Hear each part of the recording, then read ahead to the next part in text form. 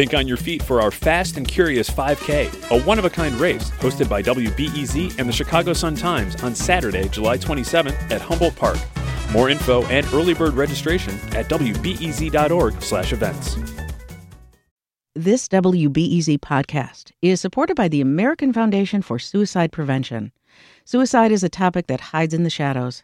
It's time we talk away the dark, learn how to spot the warning signs for suicide, and how you can have an open, caring, real conversation to help save lives. Visit the American Foundation for Suicide Prevention to watch the new short film and learn more at afsp.org/talkawaythedark. I'm Sasha Ann Simons, and this is Reset. Today on the show, it's been nearly a year since Chicago police shot and killed 13-year-old Adam Toledo and 22-year-old Anthony Alvarez. And now Cook County State's Attorney Kim Foxx has made the decision not to file charges against the officers who fired the shots. Toledo and Alvarez died in separate incidents last March, just days apart. And their deaths sparked outrage over police use of force and led to protests calling for police accountability and changes to the city's foot pursuit policy. Why is it that police officers are so rarely prosecuted for on-duty shootings and killings, and even fewer are convicted? Joining us with his analysis is Craig Futterman, a clinical professor at University of Chicago Law School and founder of the Civil Rights and Police Accountability Project at the U of C's Mandel Legal Aid Clinic. Professor, welcome back. Hey, good morning, Sasha. Thanks so much for having me back. Were you surprised by State's Attorney Kim Foxx's decision to not file charges against either of these officers? I wasn't, but I'll start with this. CPD murdered Adam Toledo and Anthony Alvarez, and the families have every right to seek accountability for the murders of their kids.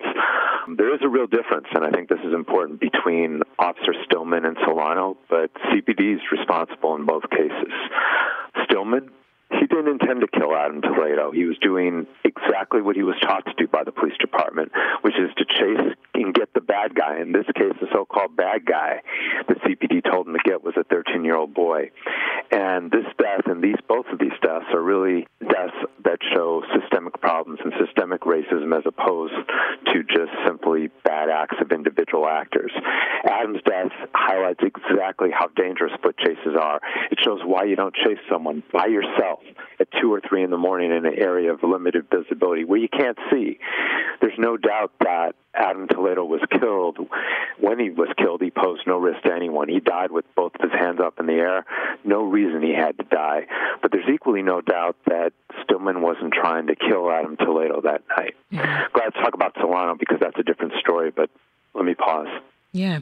Well, we'll get to the difference here with Solano. One thing that Foxx did use to join them together, she says that they both may have violated the department's foot chase policies, especially Officer Solano, who, as we mentioned, is the one who shot Anthony Alvarez.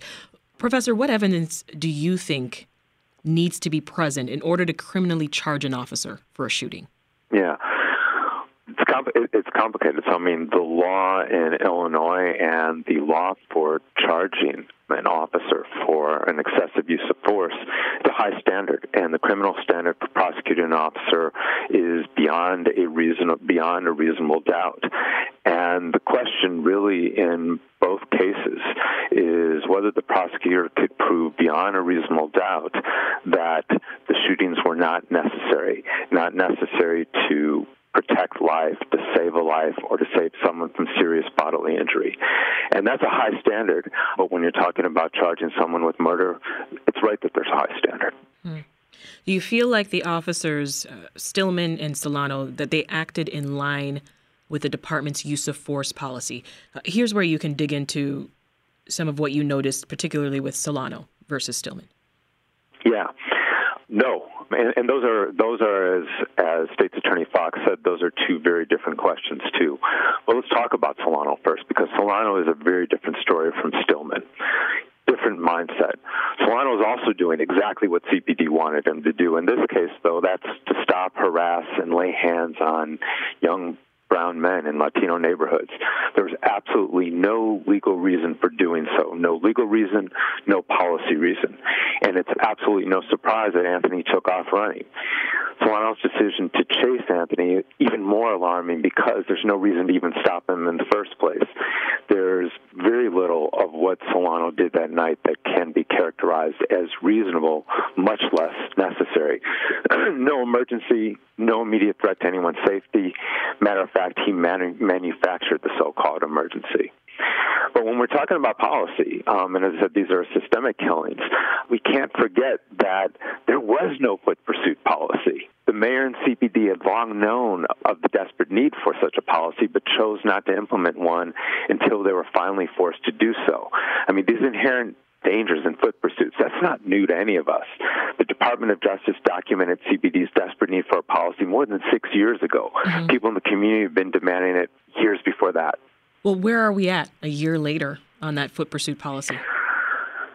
Yeah, where we're at later is that CPD proposed a new foot pursuit policy that's up for public comment now.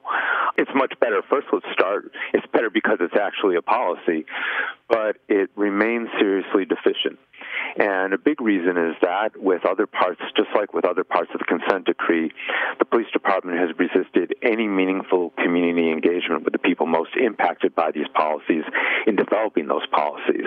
That's another conversation about trying to check the community engagement boxes, but CPD has had with these so-called deliberative dialogues, which have been more in the line of kind of dog and pony shows, in which it's not forced to actually engage impacted people, and it continues to fight to keep folks out of the room where it really happens. But as a result, the policy itself, the proposed policy, still fails to fully appreciate the proven inherent dangers in foot chases, and it fails to limit them to circumstances in which there really are immediate threats to people or property. And there's a part of the policy that really should alarm anyone, and I mean anyone who hopes to end these killings and racial discrimination and profiling by the police department, because the policy itself specifically encourages chases of people who run, quote-unquote, unprovoked in, quote, locations known for criminal activity, when people run in black and brown neighborhoods.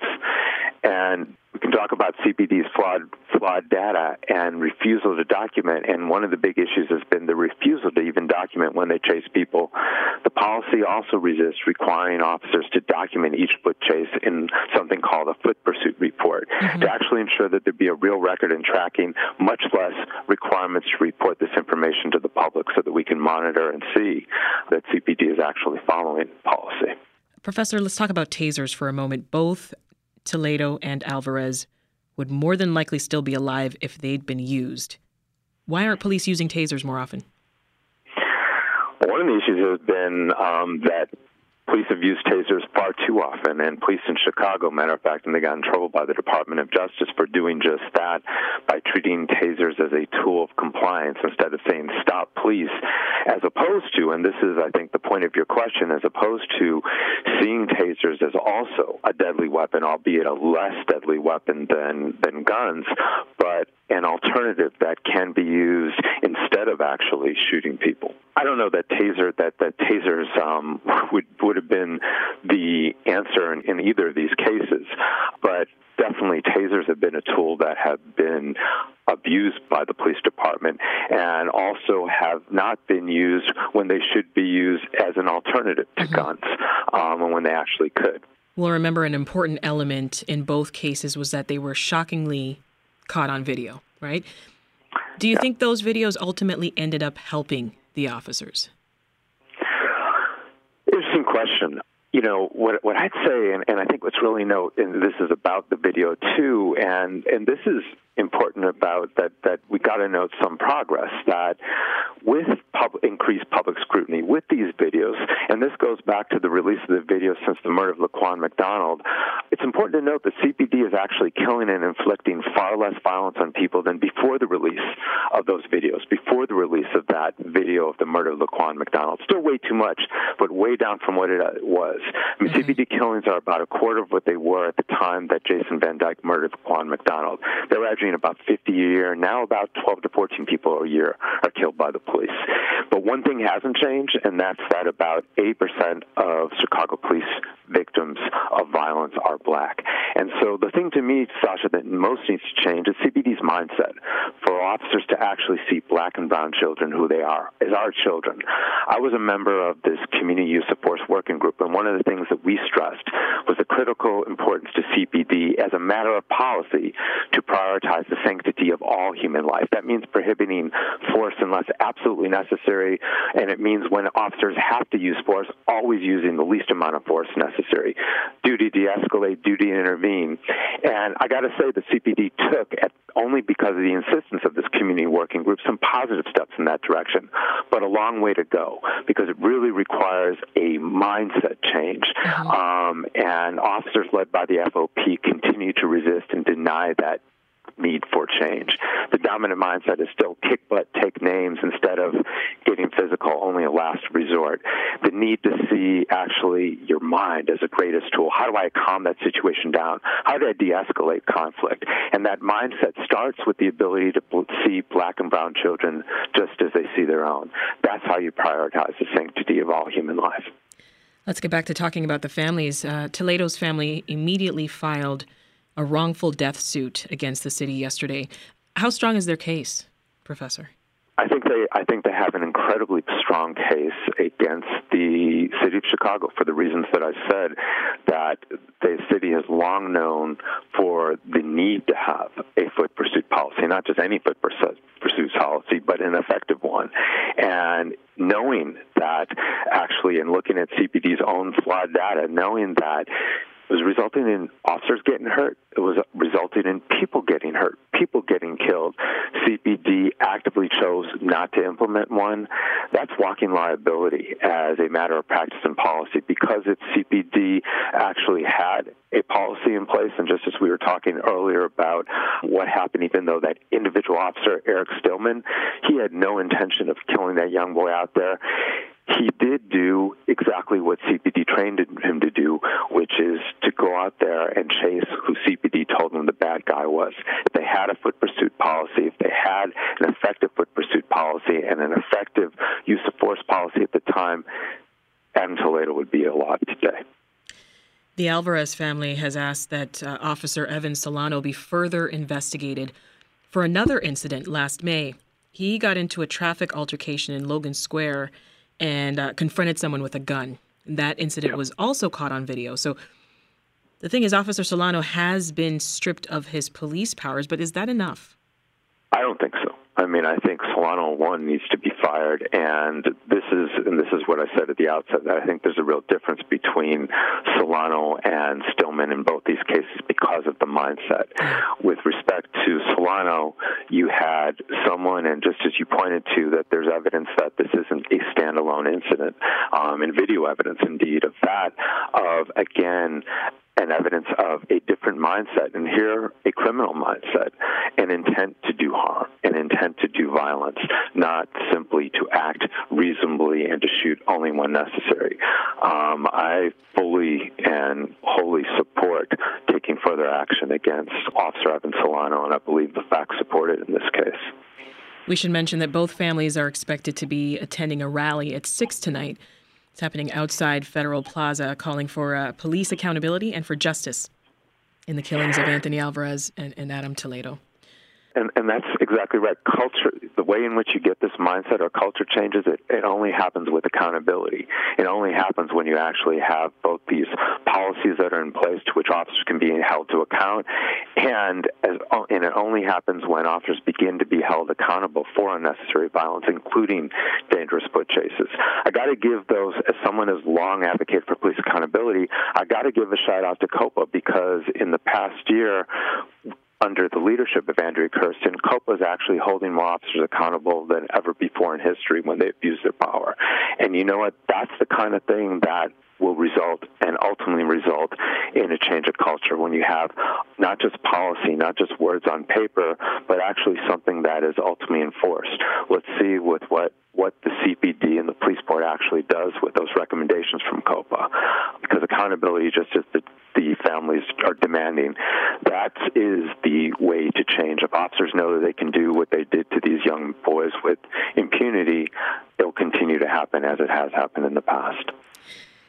You mentioned earlier about Chicago police still being resistant to change. What do you think it's going to take to get the police department to embrace reform?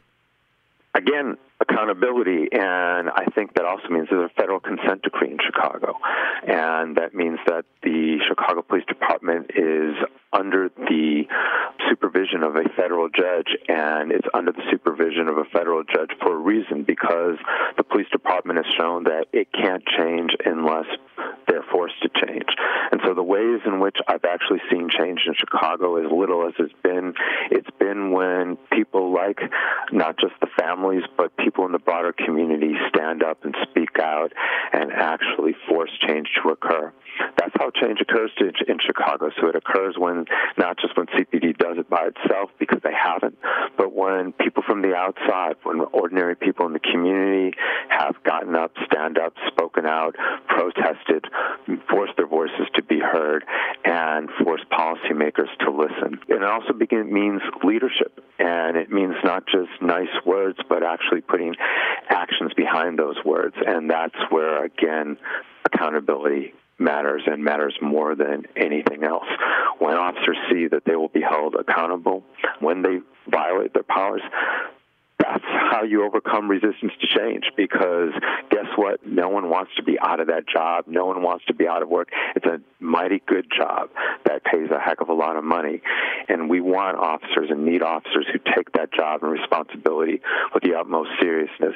And those who resist and don't see public scrutiny or oversight as a part of that job have no business wearing that badge and a gun. And so it also may mean that we need some different police officers out here.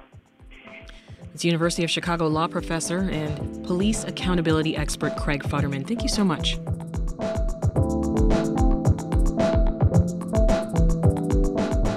That's it for today's podcast. Thank you so much for spending your time with us. For more local conversations about the world around you, tune in every weekday afternoon to this podcast and follow us on Twitter at WBEZ Reset. I'm Sasha Ann Simons. Have a great day, and we'll meet again tomorrow.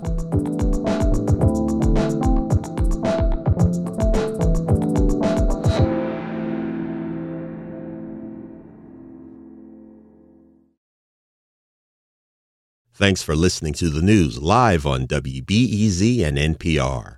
The WBEZ stream sounds great in the kitchen on your smart speaker and anywhere on the WBEZ app. Listen every day.